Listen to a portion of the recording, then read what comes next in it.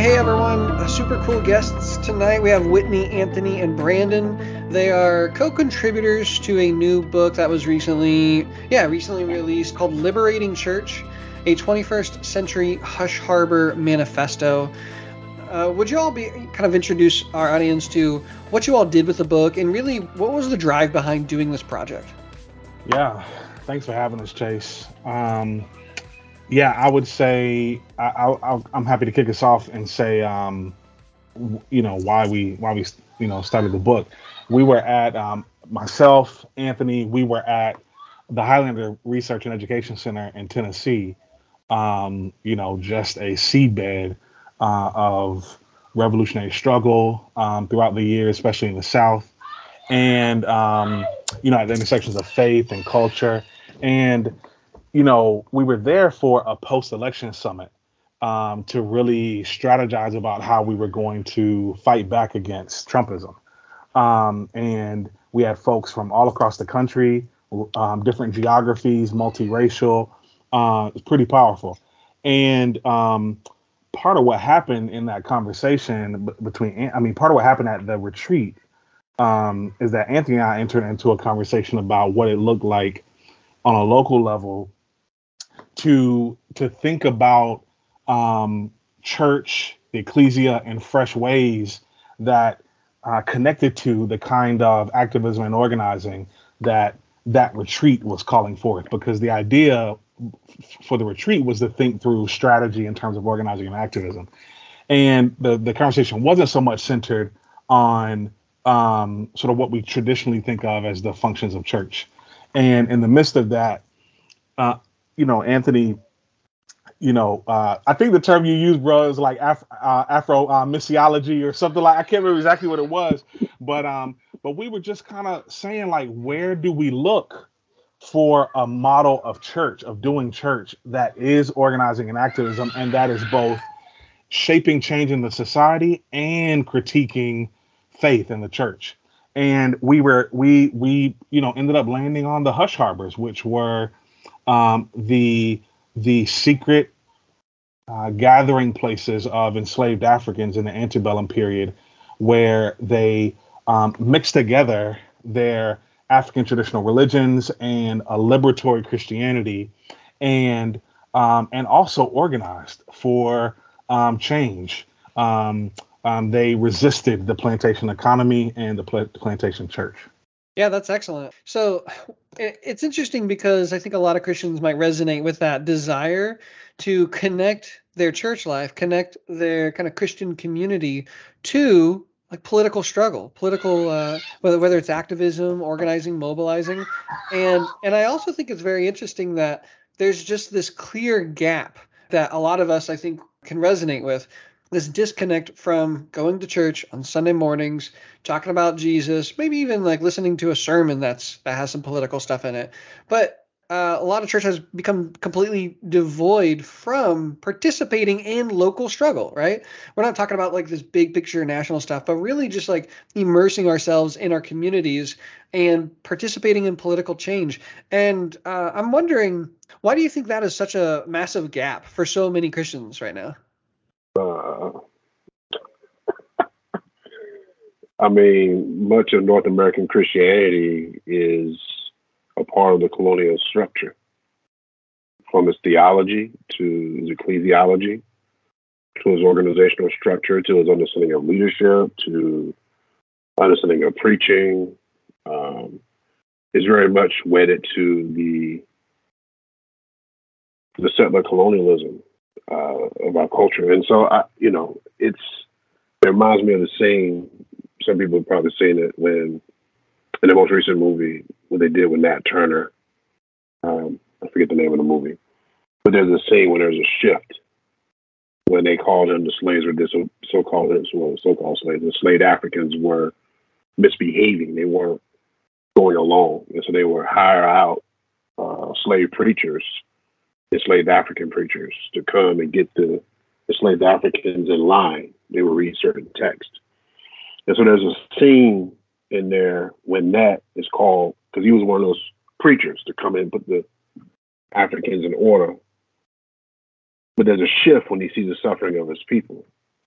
So he begins to say, quote from the so-called slave Bible, with certain authorized passages, and he begins to shift and begins to call forth a very powerful apocalyptic kind of reading and prayer that basically calls into question the whole structure.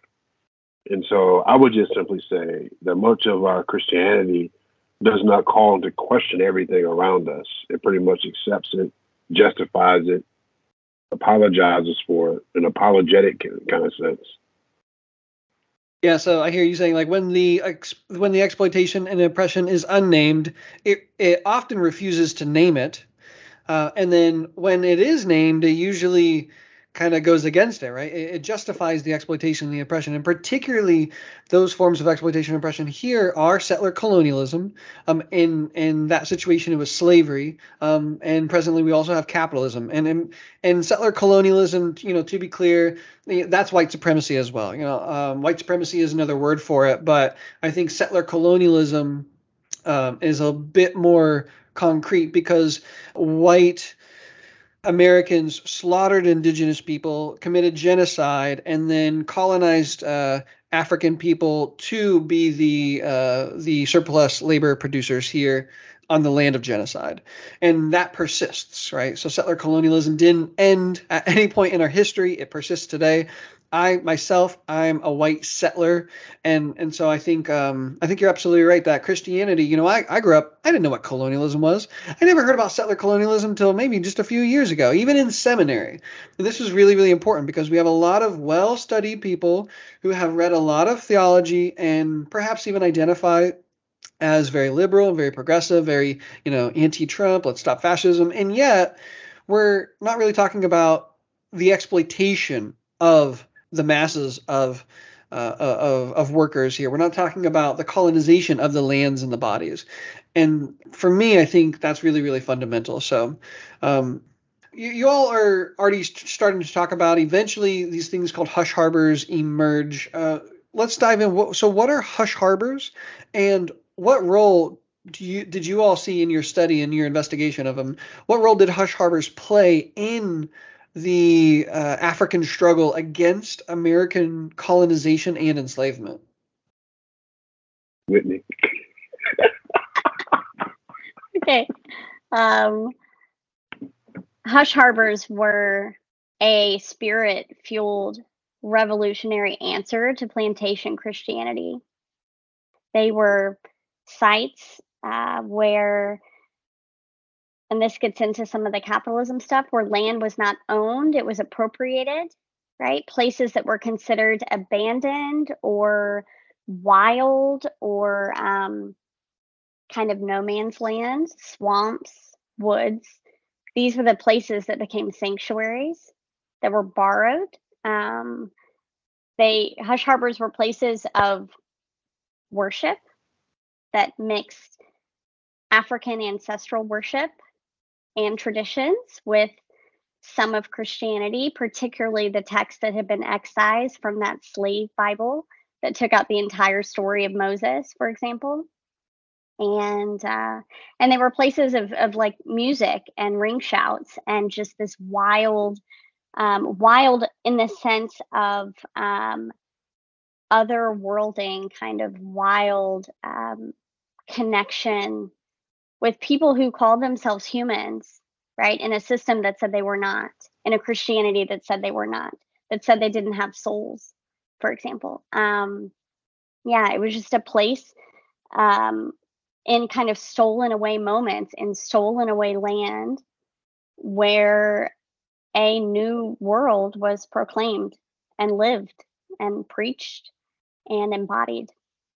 I think it's really interesting that you named how these spaces that they met were off the master's radar, right? They were devalued spaces, devalued places, places where the enemy weren't gonna come around, right? Because they had to have some kind of level of secrecy and safety, and so getting off into these spaces where white folk weren't those were safer places too. And then, as you're saying, these were sites of worship as well. I'm curious, how did these sites of worship orient? In what direction did these places of worship orient the enslaved peoples? Politically, Yeah, socially, spiritually? it's such a great question, and I mean, we can all chime in here. I feel like I'll just start with one. It was what we see in the narratives of enslaved folks is that the worship, one of the elements of worship, included talking back to the biblical text, right? There's one quote, and I am paraphrasing, that says, there was no preacher because we were all eager to have a word to say, right?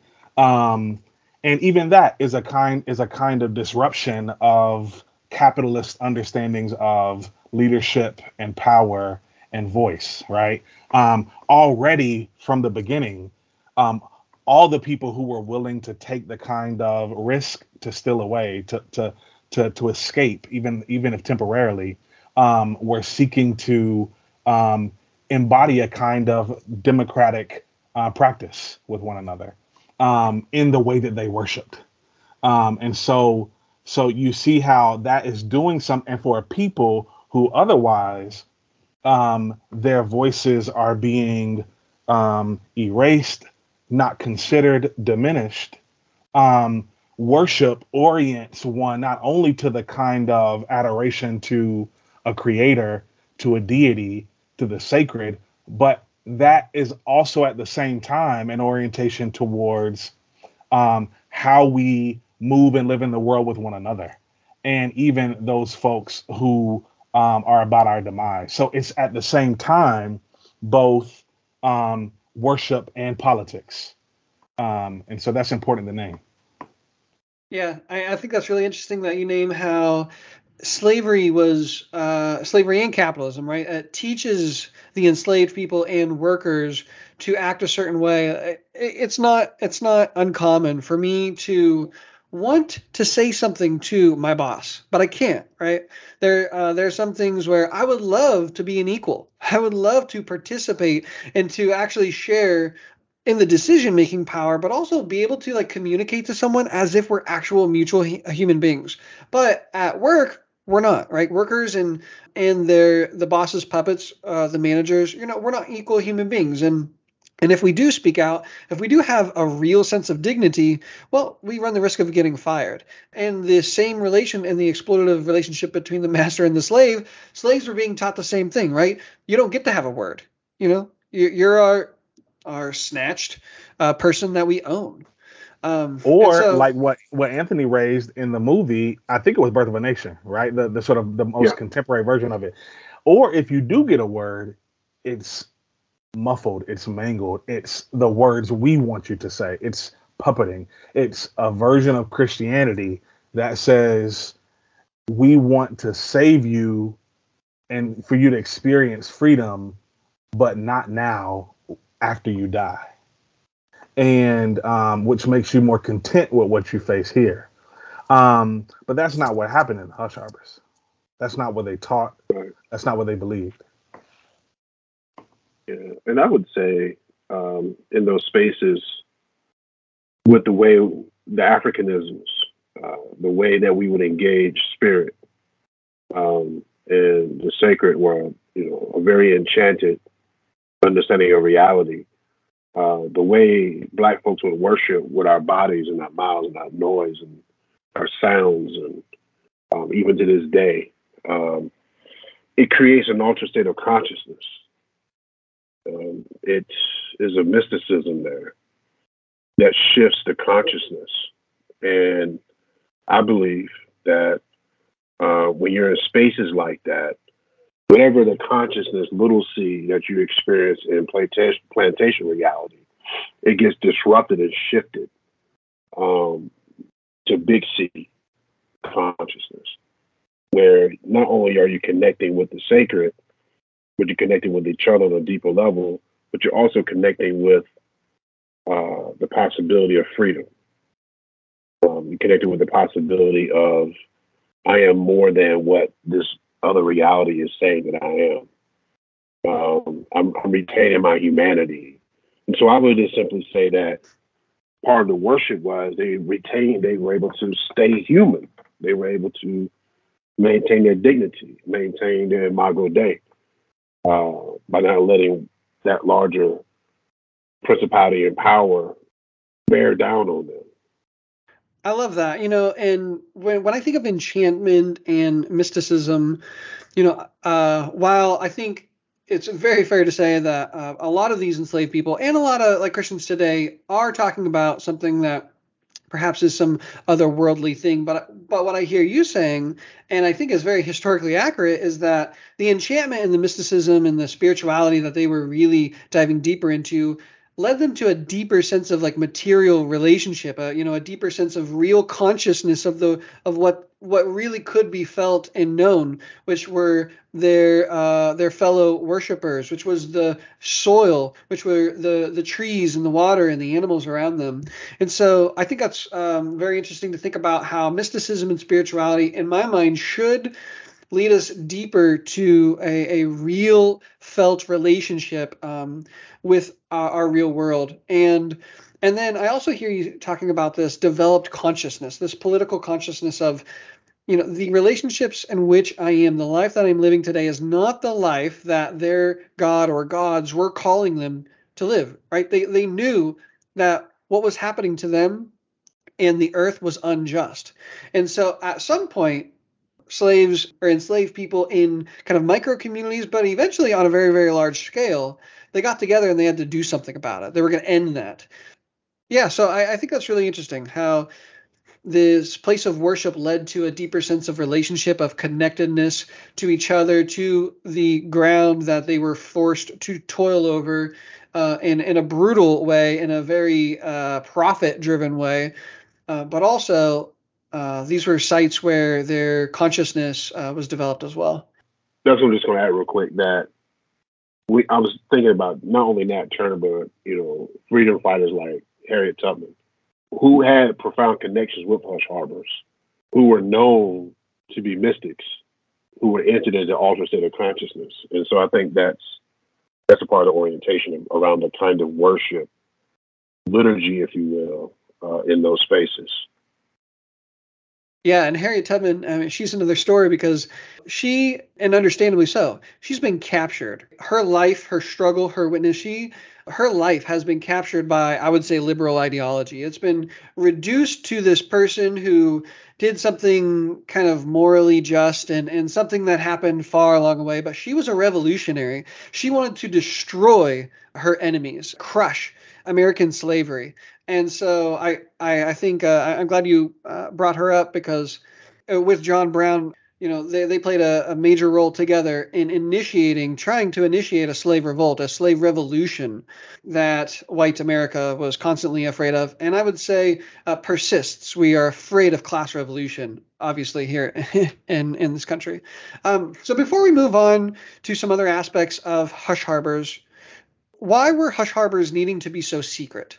Because like Hush Harbors weren't just about going off and holding hands and talking about Jesus. And so I'm wondering, but perhaps that was actually part of it as well, right? It was a religious site, a place of worship.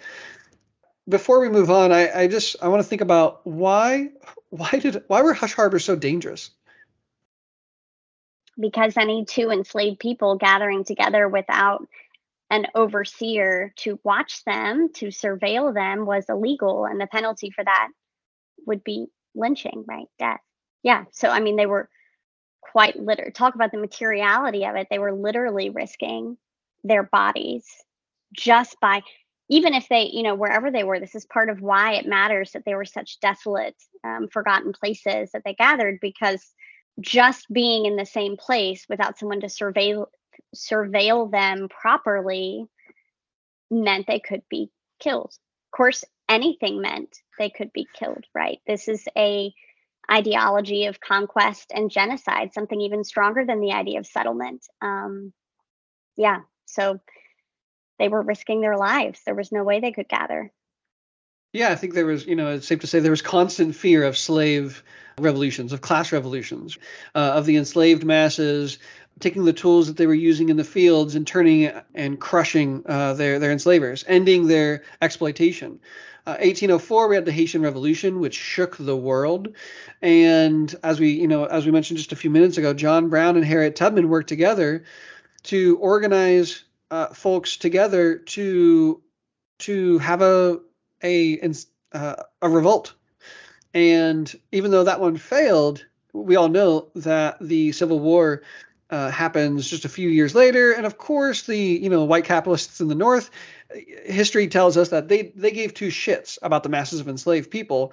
Well, what that war really was initially about was a struggle between the Northern capitalists and the Southern slave-owning capitalists. But the only reason why that war went one way and not the other were the masses of enslaved people from the South fled their plantations, grabbed a gun, went back to the South, and they killed their masters. And they killed all the white people who were who bought into the slave system as well to win their freedom. And I ask that question because I think we can talk about Hush Harbors today, right? Hush Harbors, this is part of the project. You all look at 8 characteristics of Hush Harbors, and then you look at 6 different communities that have these characteristics today. And I think that is really interesting. And I just want us to, when I saw this book about Hush Harbors and churches kind of mirroring some of these characteristics, I just think that's an incredible vision that grounds, going back to what we were talking about at the very beginning, it pushes the church out of this complacency of pretending to be apolitical or thinking just voting every 4 years is politics. No, what we do every single week, week in and week out, that's political. And it might be nothing, or it might be tweeting. And those are really, really bad politics. Those are politics that actually reproduce the exploitation and the oppression of the masses here in the United States, but especially across the world. So I'm really excited. I'm really enjoying this conversation on Hush Harbors, and I just wanted to push that these were very secret underground initiatives, which might be called for today as well. So let's move on. Ubuntu. What is Ubuntu? It's one of the characteristics that you all come up with from your study of Hush Harbors. So what is Ubuntu, and how do you see capitalism, perhaps structurally, materially, and through its real relationships, but also ideologically in the cultural sphere? How do you see capitalism undermining Ubuntu amongst Black communities, particularly today? Yeah, that's a great question. That's a great question. I mean, let me just start with Ubuntu. Ubuntu is an African principle that means I am because we are. Like, it's a way of trying to describe our interconnectedness, not just with humans, but with the all living creatures, all living creation, the planet, etc. This piece on capitalism. How does capitalism undermine? We're gonna all need to chime in on this one. Let me just start this way in terms of contemporary Black community. So gosh, where do I begin? I'll start with just thinking about Black communities, residential communities. So I'm a community organizer, right? And part of what I have experienced just in the last, 4 or 5 years in, a working class Black community on the east side of Greensboro, North Carolina, is that very few of the neighbors here, and when I talk about like community organizing, I'm talking like having thousands of conversations, like knowing the majority of the people in a place in order to build majority working class power, right? We're not talking about exactly. We're not talking about So exactly. So very few folks actually know their neighbors. And there's one narrative where we could say, and I think this is often the case in progressive white sort of church planting missiology kind of circles, where it's like, the reason why people don't know their neighbors is because, it's their personal responsibility. It's sort of reducing it to the individual. And so we're going to come in and help them learn how to get to know their neighbors. If we look at it from a capitalism standpoint, this is by design, right? Like that, the ways in which black home ownership, the ways in which displacement, the ways in which all kinds of forces and policies that undermine uh, everything from quality jobs, decent wages, quality schools, decent housing. We can go on and on and on. All these forces contribute to the kinds of fragmentation that exists in black communities. And I'll stop there because I could go on and on and on. Well, I mean, like I was talking to somebody the other day, because one of the things that we wrestle with here in our community, in my own organizing, are young people who get caught up in what some people call gangs, and the territorialism, the survival of the fittest. And so the person I was debating with, I was just saying, there's very little difference between what happens on some blocks and what happens between the State Department and another foreign country. So Pentagon flies different colors. Russia flies different colors. I said, so I think with capitalism, I think it creates, because one of the drivers of capitalism is competitive advantage. One entity trying to gain advantage over another. And so this stuff is woven into our culture, from popular culture to cultural artifacts to narratives we tell. So the sense of interdependence that we see with Ubuntu, any community that intentionally tries to cultivate that goes against that narrative. And me and Brandon have had many conversations about how frustrated we get sometimes, because it seems like you're dealing with a monster that is so pervasive. And how do you do that? And for me, what I've learned is you just got to create those spaces, however small the network. You just build those kind of prefigurative people that are already but not yet. Kind of, we're already trying to lean into this kind of community, into this kind of understanding of human connection and community, but also being able to name those forces and histories that will try to shape us to be against that, to be anti-human. I have some thoughts. So I'm a white woman, so I don't speak for the Black community. I don't speak for the Black church. I can speak for the white church, which is to say predominant ideologies of United States Christianity. Not predominant in the sense of most important, but predominant in the sense of idolatry and capital. And so in terms of that, right, I can say that capitalism created what Saidiya Hartman called the propertied person. And I've written a bit about this idea of like accounting for enslaved Africans as not human, but as items of chattel in a ledger book. They were propertied people, right? White people, people of European descent, are the beneficiaries of that, were and are. And the biggest threat to Ubuntu, in a sense of true interdependence, is a failure on the part of white people to tell that truth and to face that reality.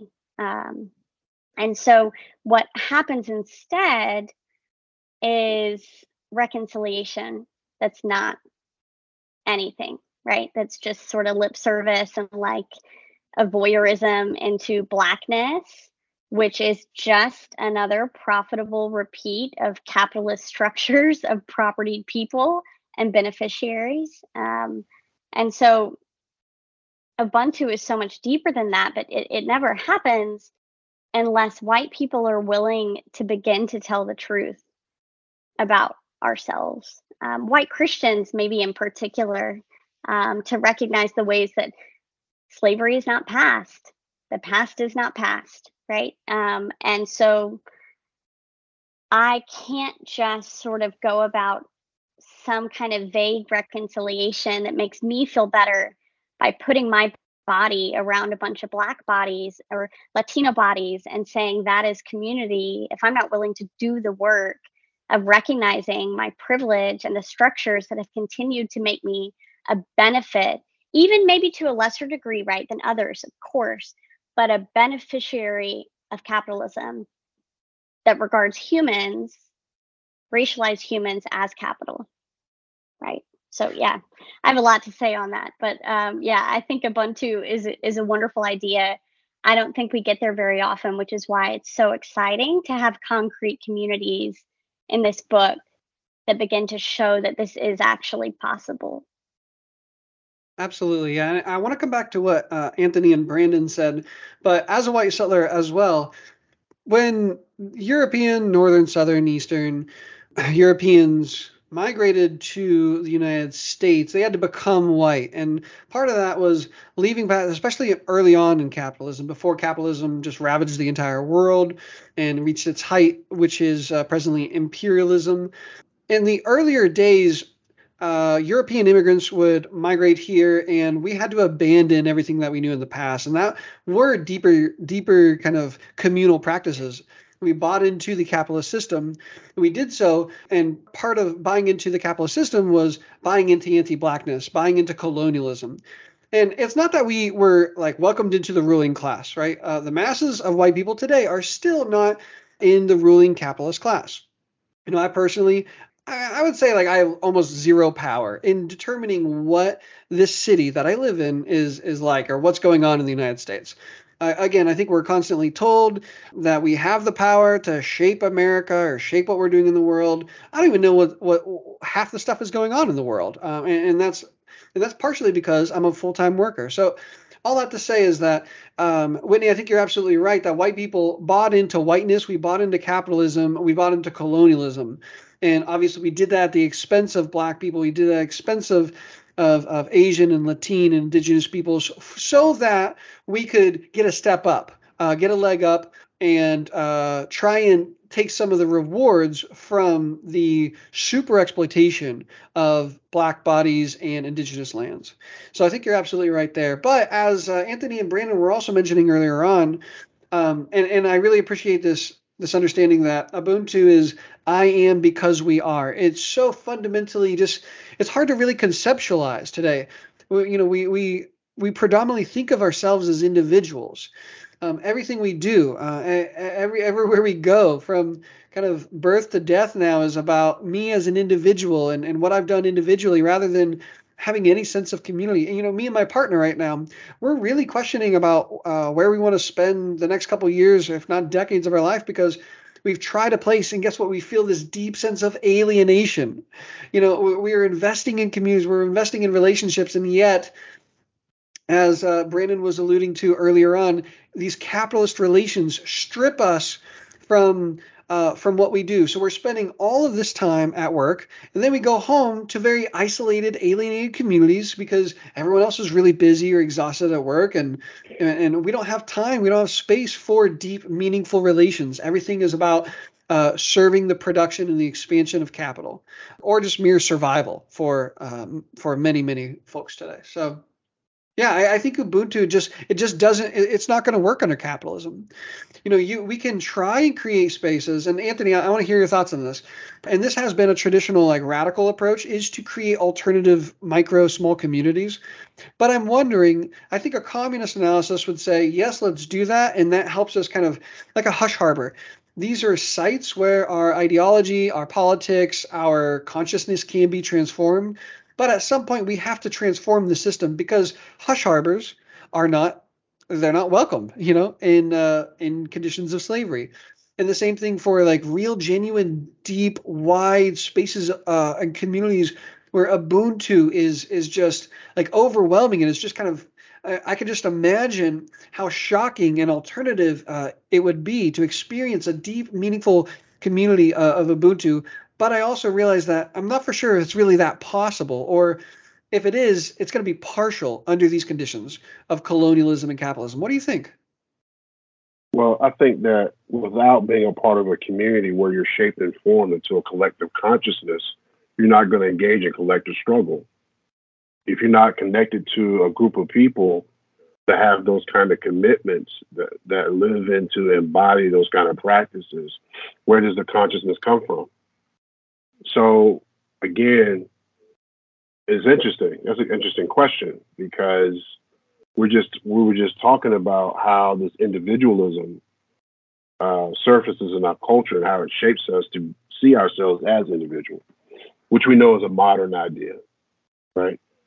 So how can you have class struggle without a collective sense of consciousness? Big C, not little c, right? And by big C, I mean you're engaging in some kind of a self-understanding, that you're engaging in some kind of liberative freedom kind of work.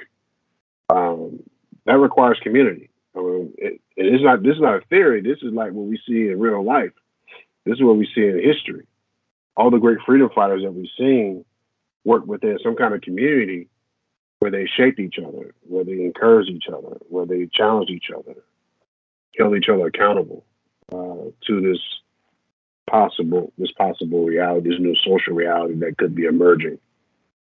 Yeah, and to clarify, there perhaps are two different ways of thinking about these potential Ubuntu communities that we definitely, I think all four of us would agree that we want to build, we want to participate in, but perhaps two different ways of thinking about them. And yeah, and I want to hear your thoughts on this. Ours one is that these Ubuntu communities, these are the alternative. This is how we end capitalism, right? We just choose to opt in and build these Ubuntu communities, whether that's at home, in the neighborhood, in our churches, maybe friendships. I mean, again, I'm like, well, you really can't have Ubuntu. You could have solidarity with your coworkers, but at some point, you're still competing even with your own coworkers. So yeah, I guess that's the question is, do you think that Ubuntu communities are the means of transforming the world if we just kind of all opt into it, if we kind of promote it enough? Or do you think that they are vehicles for developing that consciousness and kind of creating that health and that stability that we need for transforming the system, transforming the world that is pretty anti-Ubuntu? What do you think? I'm just real quickly. So I'm having to say both. That was just real quick because I wrote the chapter on North Star. So it was like, it's both. How do we be in the world as humans together, apart from what these structures and these social systems tell us we ought to be as humans together, while also at the same time we're shaping our consciousness, our ways of being in the world to bring some level of transformation and shift in our local communities. Hopefully it'll go up. But it's both. How do we, because like on one hand, it's like the goal is higher than even the dismantle of capitalism. The goal is, how do we be a community of humans together? How do we be people that, which is anti-capitalist, or I don't know, I don't want to use the word anti-capitalist, but it's, I don't know, pro-community. I don't know what to describe it. Harsh harvest, I don't know. But anyway, it's ecclesia. I don't know. Kingdom of God, whatever you want to call it. But it's to be the thing now, right? To be that community now, that living, breathing Ubuntu community now. We're also at the same time engaging in the work, transformative work, like the work, kind of work me and Brandon do on the ground in our communities is deeply transformative on the grassroots level, building relationships and building out and getting people to show up in many different kinds of ways. I really appreciate you saying the piece around we have to be it now. Because here, and I just want to say one little piece here, because take, for example, I have several union organizer friends, right? And one of the critiques of sort of their purview is like contemporary class struggles through the workplace in particular is reducing a human being to a worker. What we know it takes to both sustain victories and to wage struggles is something more than reducing ourselves to any one identity. I mean, that we can get into conversations about identity politics, right? It's not sufficient. And this is where Ubuntu is a much more profound and deep and reverent, dignifying understanding of how we relate to one another and connect to one another. And often what I've seen just on a local level is that the places where we might see in the news, or sort of in sort of or sort of hearsay about when we experience losses or when we experience the kind of sort of white lash or backlash from our resistance. What's often lurking behind that, that we discover too inside of our movements, is that we haven't often lived up to the very things that we claim we want to seek and realize in our communities and societies. Those two don't have to go hand in hand. It's just the name that you can't have one without the other. And I just really appreciate what Anthony's saying. So in other words, when I'm organizing in the community or in neighborhoods, someone is not just reduced to living in the neighborhood, right?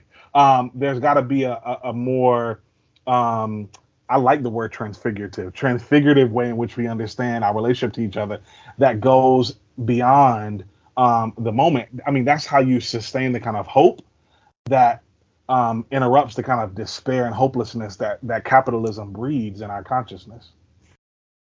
Yeah, and I would also say this is all very much aligned with Marxism, Leninism, Maoism, because Marxism sometimes gets, I think, wrongly prescribed as something that's very mechanistic and just like very reductionistic materially. And so, as you said earlier, what's a person? Oh, they're just a worker, right? And we just have to take that worker, put him in the right space, and it's just kind of some kind of like mechanical machine that we got to retweak or something. I don't know. That's not the Marxism, Leninism, Maoism I've studied, and especially Maoism that helped us develop what we call the great cultural proletarian revolution.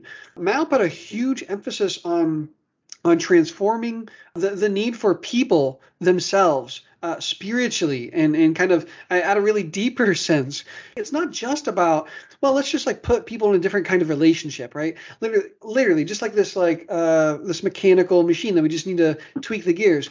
No, it's about a much deeper transformation. And I think it's very historically accurate to say that there is no revolution that has ever happened that happened overnight. What happens is that people are transformed over time. And I think, whether you're for revolution or not listening in, I think everyone listening in is for really, really deep transformation. And that comes, people are transformed over time. But I think it's most effectively done through that really militant, on the ground, personal organizing that both Anthony and Brandon have mentioned here as well, right? Not just the mobilizing, which that has a place for it, and definitely not kind of Twitter, Instagram performing our politics, which I think a lot of my generation is getting lost to right now.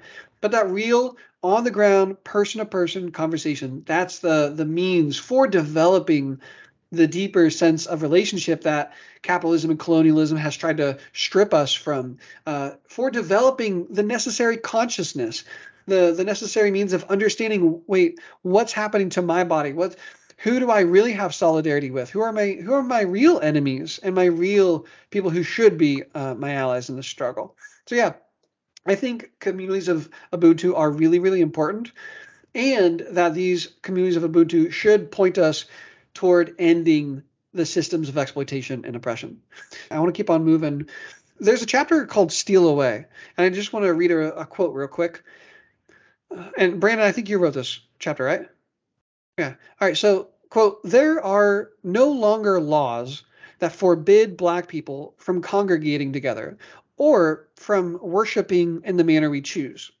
Black people are no longer forced to hide our ways of being from the wider society. America and the institutional church would have Black people believe that we can be Black in plain sight. And yet visibility is fool's gold. To be seen is not freedom, not when under the gaze of empire and its chaplains. My ancestors were not forced to steal away. They chose to break rank with the visibility of the plantation culture. They chose risk that brings change. And real change is never about spectacle, end quote. You go on to say that stealing away is about agitation, perhaps even organizing. And I wanted to emphasize that stealing away is like the Hush Harbor itself. It was very, very political. We've been talking about, we're really pulling out that tonight. So many enslaved people were captured, tortured, sometimes even killed when stealing away. And I would say if we get caught, all right, it most certainly would lead us to getting locked up, tortured, or killed. So stealing away isn't someone tweeting or Instagramming or performing their politics online. Stealing away was underground, illegal. This is Harriet Tubman, and this is the kind of organizing John Brown was also participating in. So today, I think, stealing away should be done for the purposes of organizing, right? Of developing the struggle for the end of the master, the end of the colonizer, and presently the end of the capitalist. So what does stealing away mean to you all, and why do you think it was fundamentally threatening to the exploiting class and colonizing nation? Well, first of all, thank you for reading that beautifully written. It was beautifully written. Piece. I don't know who wrote that, but no, still away. Yes, I do think it is organizing, and you'd be hard pressed to find any person who has done any kind of organizing that results in building power that would tell you that the small units that develop that people power didn't begin with a front porch conversation, and not just chit chat and not just gossiping, right? A very intentional conversation about building power. We call these public relationships, is the language that's, come to be proliferated now, by, I won't get into the history of why we call them that. And so those things, there is no, why would I pull out Twitter when I literally just left, before I came straight from being on the doors today with the team of organizers that we have, talking with people for the last 4 hours. And why would I pull out Twitter or Facebook? As the essence of what it means to do that work. Sure, I think that, and even though I'm being critical of visibility and spectacle in service to the gaze of capitalism, white supremacy, etc., I do think that I am not trying to make a critique of the importance of image, the importance of narrative, the importance of culture, right? So I'm not saying after you have the organizing conversation that you don't snap a selfie, if with someone's consent as a way to tell the story, right? But you got to have the conversation first. It's got to have been something worth taking the selfie for. And so, yes, I do think Still Away is about those conversations that we have one by one in small groups, in communities, in workplaces, or wherever you are organizing, in order to build the kind of power that we need to pursue, whether you see that as revolution, transformative change, whatever that goal is, that is about the work of justice. And I think that, but part of what I love about coming to this as a person of faith and as a person in the Jesus tradition is that there's enough space for us to disagree about the telos, the direction, whether it's revolution or right, what we know. And this is where there's a broader moral commitment, right? Is a commitment to justice, right? And so I think Stealing Away is that. And last thing I'll say is that I feel like, when you think about churches, and I would say when you think about activism in the contemporary moment, this is the part of that both goes unspoken and unnoticed. And I'm not necessarily saying it's got to be popular, but I also just don't think it's happening enough. And so, whether that looks like after a worship service on Sunday, being sure to make sure that you schedule that time that, to sit down with someone to grapple with what the sermon was about. That's really trying to expand our political imagination about what things are. And then sitting down with someone in the congregation or someone in your neighborhood to say, now, what are we going to do about that? And why haven't we yet? What do you think it's going to take to get us there? Right? That's what it means to still away. Yeah, I think this is unfortunately just super rare, and and I also think it's interesting. I think all three of you all are pastors, correct? Yeah, so you all know your shit, all right? You all know your theology. You all are deeply committed to your own particular communities, but you're also, you all have this book together now. And I think a lot of folks who are in the pastor world or they're in the theology world and they've also got a book or an essay or a dissertation out, a lot of the politics are being kind of sucked off into the social media world. And I guess if we could spend just a few more minutes here, because I think this is really fundamental. Um, Both Anthony and Brandon, you all have talked about just the necessity of organizing, and I'm wondering, could you talk to me as someone who perhaps I never organized? You all have knocked on thousands of doors, and now what if I instead like got on Instagram, TikTok, and made some videos, and or maybe like all I did was podcasting. What if social media and kind of content creation was all I did? Isn't that more effective? Because I could reach more people. I got 50 likes. Hell, I got like 700 likes on one tweet. And it was like this critique against Trump. Don't you think that's more transformative? And also organizing, it just sounds like so much work. It sounds like a lot of time. It sounds like a lot of conversation. And you're gonna face people who, oh man, they got some backward ideas, or they're just not as progressive as you. So I'm just say I'm a social media influencer, and I've really built this nice platform. Why would you want people listening on this conversation right now to abandon social media influencing culture and become actual organizers in the community? Let me chime in first, and I want to hear what Anthony's going to say. Just Yeah, briefly, I am not Anthony saying. is a. Oh, sorry. I was just gonna say Anthony's on the city council, so he's got a lot to say about that. Yeah, he got a lot to say. Let me just say briefly, I am not saying give up your social media influence. So I want to be very, very clear. Everyone is not going to be an organizer in the sense that you're exactly right. Folks can give the kind of time and commitment that it takes to organize for power in that way. And in the organizing world, we talk about the difference between an organizer and a leader, right? Or an organizer and an activist. So, like, you don't have to be the organizer, right? That's not necessary. I do think that what you see with Hush Harbors is that everyone is connected to an organizing pathway or an organizing lineage or an organizing tradition and an organizing practice, right? And so you're playing some kind of role. You know the organizers. You're actively participating in that work, right? Whether that is talking to your neighbor, talking to your coworker, talking to your pastor, having someone sign the petition, showing up at the meet, right? But you're not necessarily the one that's organizing all of those things. So I just want to say, if you're a dope social media influencer, I would ask you to call into question what kind of politics and worldview that you are proliferating through your social media. And I would say get connected to the organizers in your community. That's what I would say. But anyway, I'd love to hear what Anthony had to say. Yeah, well, me and Brandon, we talk about this a lot, about how we see people, even in the Christian world, who are on social justice side. Because there's been many instances where I meet Christians in particular who are in the social justice kind of, the cool kids, like the cool social justice people. Not take away their influence or anything like that. But what I oftentimes find is a disconnection from a real community on the ground, like people that you talk to on a regular basis, people that you connect with, that you eat food with, you have table fellowship, y'all share resources, y'all do things together in the community.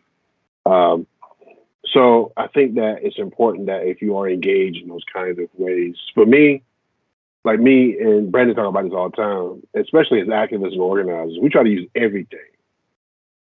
We try to use everything to tell the story, to raise consciousness, especially when you're in spaces like where I live in the South, where there's a very, very, it's all over the country, but where I live is very oppressive. Like the white supremacy is very loud here where I live, in the part of North Carolina where I live. where we just had a county commission went on God's guns and something, Trumpism, I don't know what it was. And that's the status quo here. So it's a very oppressive kind of environment. And so when you're like me and you do have people who are on social media and spaces like this, for me, it's like you got to use that to tell a different story. But it's also not just to tell a story, not just to make noise, but also a call to action, an invitation to convene. Hey, we're going to be here. We're going to sit down, talk, whatever. And then there's times when we do convene off of social media, because there's some spaces that we need to convene that the larger forces at work in our community don't need to know about. So that's, for me, it's just from the pragmatic standpoint of just being an organizer. And, you know, I am a preacher, so it's like we got to preach the gospel, right? We got to proclaim good news. And so part of proclaiming good news is not only embodying good news as a community, but it's also how do you find ways to proclaim and tell a different story. It kind of reminds me, you know, when you see the story of the early Marxists, with Karl Marx and Frederick Engels. They took over, you know, press company, right? When they're publishing and their tracts, they're spreading information. They're using contemporary means of communication and medium to get the message across, to spread. You know what I mean? Yeah, So, It's almost like just another piece around. You said, like, why would you not like, what's different between that? And I do think it's and I think Anthony spoke into that in terms of the community in so many ways. The only other thing I want to add is this: so much of organizing is about leadership development, right? yeah. And being able to track, not in a like petri, you know, not like in a like disconnected kind of way, but being able to know the names of each person that you have a responsibility for as an organizer or a leader in building power. And that until, you know, throughout the process of us building a revolution, the process of us making transformative change, that I need to be able to come to Whitney, to Anthony and Chase and say, here are the 10 people that you are responsible for turning out, right, to our work together. And I want to know why this person. What is it about their commitments? What is it about their values? What is it about their worldview? Right? And if they're not committed, why are they not committed? You cannot do that kind of, again, going back to Ubuntu, that kind of beholding people for the complexity of who they are, so that we might build the kind of collective spaces and collective struggles. You just can't do that. So you might be able to turn out 1,000 people to a demonstration after, you know, one time or any number of times because you have influence, but it doesn't say a whole lot about whether or not how those people will vote. Now, of course, we could contend about whether or not voting, you know, the role that voting plays in our struggles, but it's one tool, or how those folks will show up in terms of the kinds of, I mean, part of organizing is polarization, right? You want to make the change you want to see as dramatically different than the present state of things, and you want to name specific institutions and leaders that are preventing the world as it is, the world that you want to see come into fruition from the world to come. And it's something completely different when you've got a random sea of people that no one can really account for. And when you start asking them to make real commitments to break rank, to disavow, to publicly confront and resist people that they may benefit from. And so this is where organizing gets down to who are the 10 people, right? And so I just want to name that, like, they are just different things. They don't have to be in competition, right?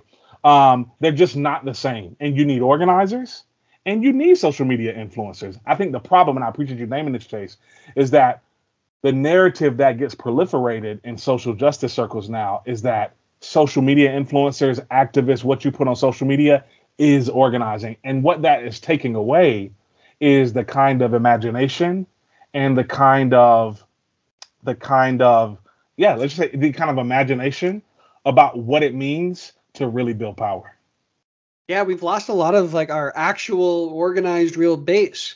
We have one organizer for 99 influencers, 99 podcasters, 99 blue check Twitter wannabes, right? And so I think that needs to be flipped. We need 99 people who are week in, week out. We mix it up. We organize, we mobilize, we arouse, we do education. Those are different things for different seasons that need emphasized depending on what the struggle needs at that time. But 99 of us should be doing that.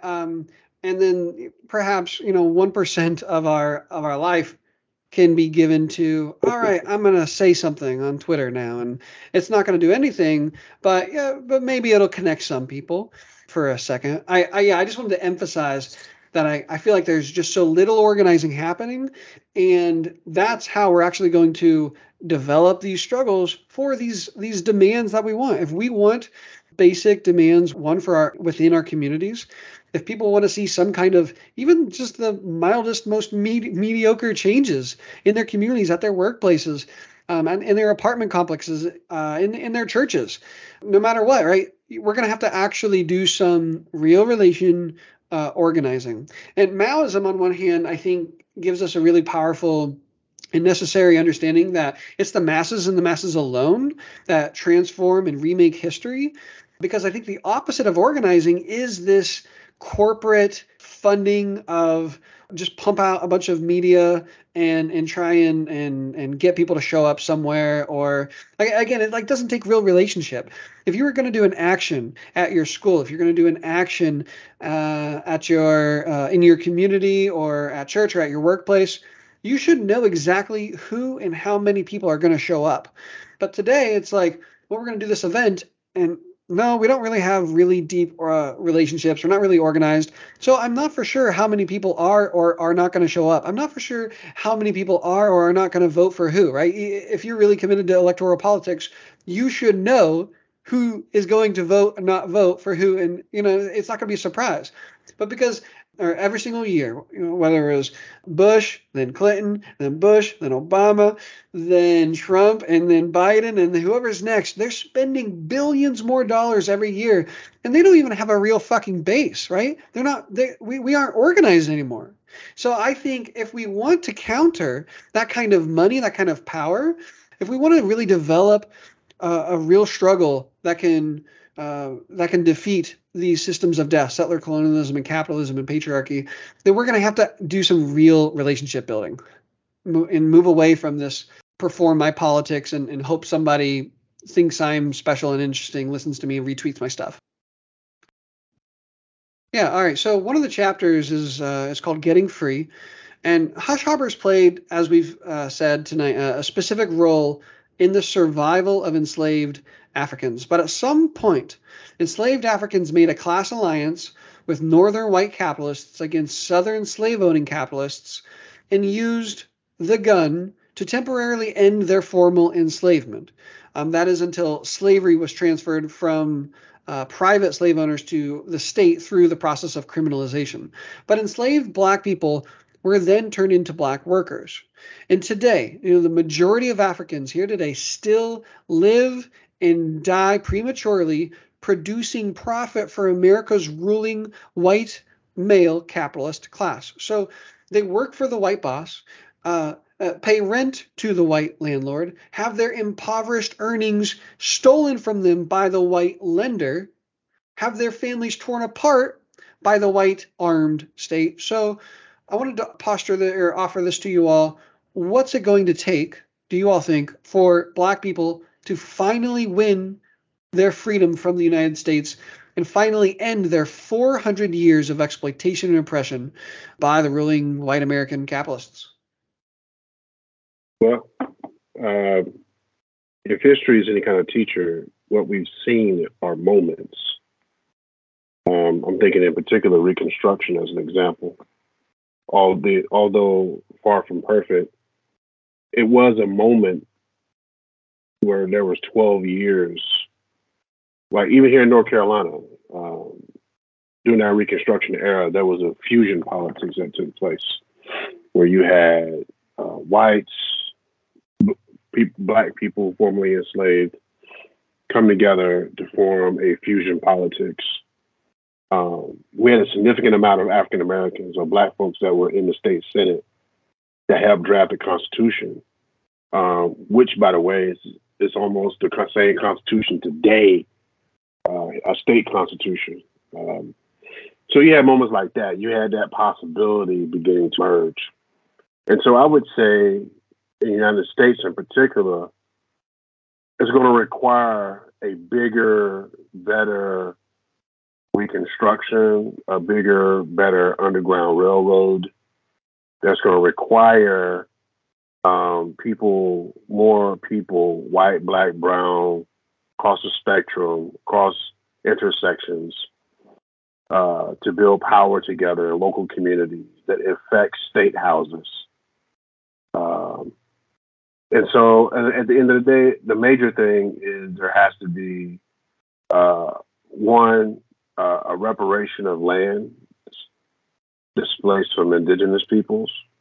There has to be some kind of reparations for different groups, black folks in particular, as an example, for the labor that was stolen from them. And so I think there's moments of history where we can see something trying to pop up above the soil. And I think we can learn from that, but we just have to find ways to make those stronger, deeper, more resilient. So I guess what I'm saying is we're not totally without precedent of that happening, is what I'm saying. Right on. Brandon, Whitney, what do y'all think? That was beautiful. I don't know that I have much to add to that. That was incredible, Anthony. I think if I had anything to add, I guess I would say, I'm all for revolution. I'm all for burning it down. I also recognize that coloniality that infects the white brain and infects everybody makes me think that an end product is the solution, or that a completion or a perfect end is the goal, whereas a true kind of decolonial anti-racist posture celebrates those tiny victories, right? Celebrates a neighbor knowing a neighbor, celebrates all of that is part of the work.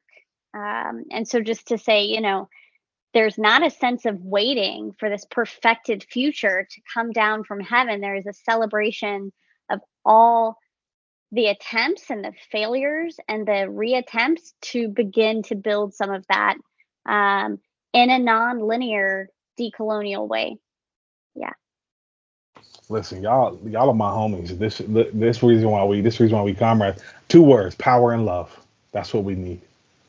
And those things are not static things. They are not linear. And we have been building and been one of me and Anthony's favorite word, cartographers of paths of power and love for many, many, many generations. And I love what you said, brother, that it's about deeper. It's about expansion. And I do believe that it's a kind of hyper local connected to the global struggles across the world for inspiration and to join in. And that's happening. And I think that part of our responsibility, again, so we want to talk about influencers. Part of the responsibility of influencers is to tell those stories, because the corporate media is not. Right? We have to tell those stories of where our people are stealing away right now. That's the reason why we wrote this book, right? We know that this book is not going to get the kind of airtime that a lot of Christian publications are going to get. None of us are full-time writers and social media influencers. We are taking time out of our schedules, right, to try to reshape the narrative and to tell the stories. And that's what it's going to take. And so I really appreciate that question. Yeah, because I think we could, have a very white conversation about hush harbors, right? A very colonized conversation around hush harbors. But these were communities where people came together, they fled their enemy, they hid out, they came together, they worshiped, and they were transformed. And that both had spiritual and political consequences in their participation in these things. And Yeah, I think it's something that that a lot of people are really wrestling with again. It's been bad for the last couple hundred years, and we are not heading in a good direction either. And I do wonder, coming from a communist perspective, whether the masses of working people could end their exploitation, end the existence of capitalist exploitation through even the best, most powerful fusion, kind of anti-racist organizing fusion politics. It has happened in the world a few times. Chile was the first example, and this is a great example where Salvador Allende, he was a member of a socialist party, and he was elected president, and he took power, but because they took a certain means, they took the electoral route, they weren't able to seize certain parts of society, and it was quickly overthrown. We all know the story of Chile and the U.S.-backed coup. And it was pretty swiftly done. And now Venezuela has done something similar, right? They elected a socialist party into power, but the Venezuelan people may very likely be coming up against some serious, they have been facing some challenges, but perhaps those contradictions are really going to come to the fore.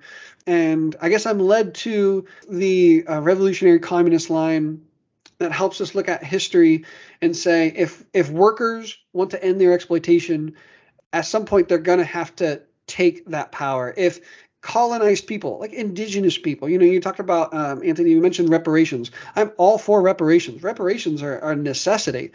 But I think one of the important questions that I think people are having now is, well, how are those reparations actually going to happen? Is there a world where we just elect the right people into power and then they literally give just millions of acres back to indigenous people? Is there a world where black people are able to end their exploitation and have access to all of the basic needs of life and to actually have real political power that was won through like the Democratic Party, right? So I guess one of the things I want to push back against is my fear is that the electoral role, the aggressive, strong, reformist kind of uniting the multiracial working class attempt, it got crushed in the past. And historically, it seems to not be able to have the kind of power to defend that kind of power. And so I am wondering if the necessity of revolution just begs for us. And by revolution, I'm not just talking about armed struggle. That's the principal part. That's the main kind of the final part of it, and that has to happen. But a lot of revolution, I think best example for us right now is in the Philippines, also in the Indian Maoists are developing their protracted People's War. But the Communist Party of the Philippines, they have a democratic front. And so you have cultural organizations, you have church organizations, you have political and labor organizations, and they're all waging these actions, these mass strikes, and they're really developing their struggle there. But they also understand that at the end of the day, their new people's army is going to have to defeat no longer Duterte, but Marcos Jr., son of Marcos from the 80s, who's backed by U.S. imperialism. They got a lot of weapons, and they're not just going to hand the island back to the masses of Filipinos through an election. So to wrap it up there, do you all have any thoughts on this question of the necessity of actually waging revolution so that black people end black suffering, so that the masses of working people and indigenous people can end the exploitation, end the colonization, and realize that new people's democracy? Well, one thing I would say is when I talk to my elders, and when they tell me about their elders, they tell me things like they never would have imagined a day like today. With all its injustices, with all its alienation, with all the things that are happening, the world that we see today, because of the struggle of those who've gone before us, who have pushed the needle, some that go forward, go backwards. But my thing is, I'll fall back to James Baldwin. Whether we win or not, the reality is we must do the work. And so when I talk to my elders, they've seen things change in their own lifetime. They see some things stay the same. It's not one bit. It's not a singular continuum in historical change. It should be like 2 or 3 or 4 or 5 different continuums at one point, at one time. So for me, that's why it's so important that we talk a lot about our ancestors in this work, because they prayed for days like this.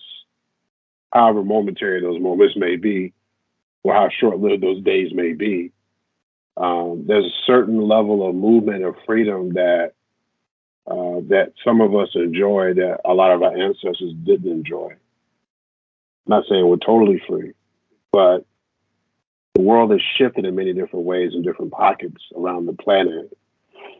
And part of the reason why is because people engage in long-term struggle. And so I think, one, you fight, we struggle because we must. That's all I got.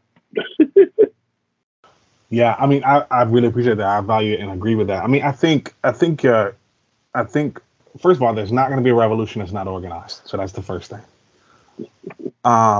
And I would challenge you, any of us in this country, in this country's history, to name any place that was the case where like the revolution, whatever revolution wasn't, whatever those revolutions were. So like, it's not, and I agree with you in terms of the maturation of global capitalism. We aren't at a kind of place where we can be precious about this. And so I hear the urgency of what you're trying to say.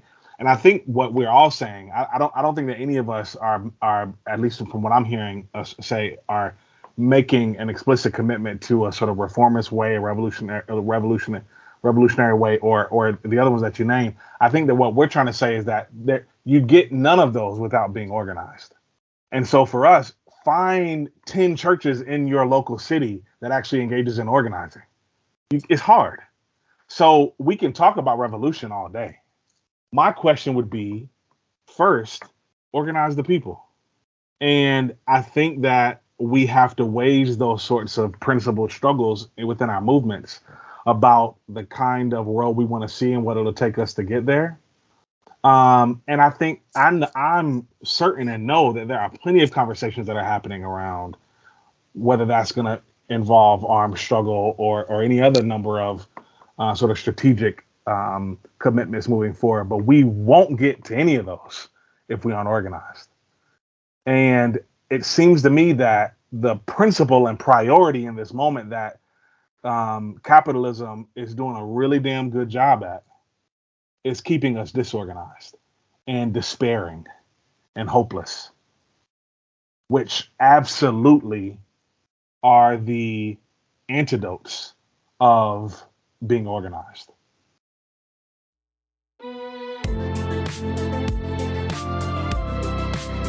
Well, excellent, y'all. It's been great to talk with you all. Again, Whitney, Anthony, and Brandon, all contributors of a newly released book called Liberating Church, a 21st Century Hush Harbor Manifesto, 8 characteristics of hush harbors on 6 church or religious communities. Really, really interesting, fascinating book. I think y'all will find it interesting, and I would love to have you all and some community members get it, read it, study it together, have some good, rich conversation. You all, thank you so much for chatting with me tonight. It's been awesome. Thanks, Chase. It's been wonderful. Good to be with y'all. Thank you. All right. Thanks, Chase. Blessings, man.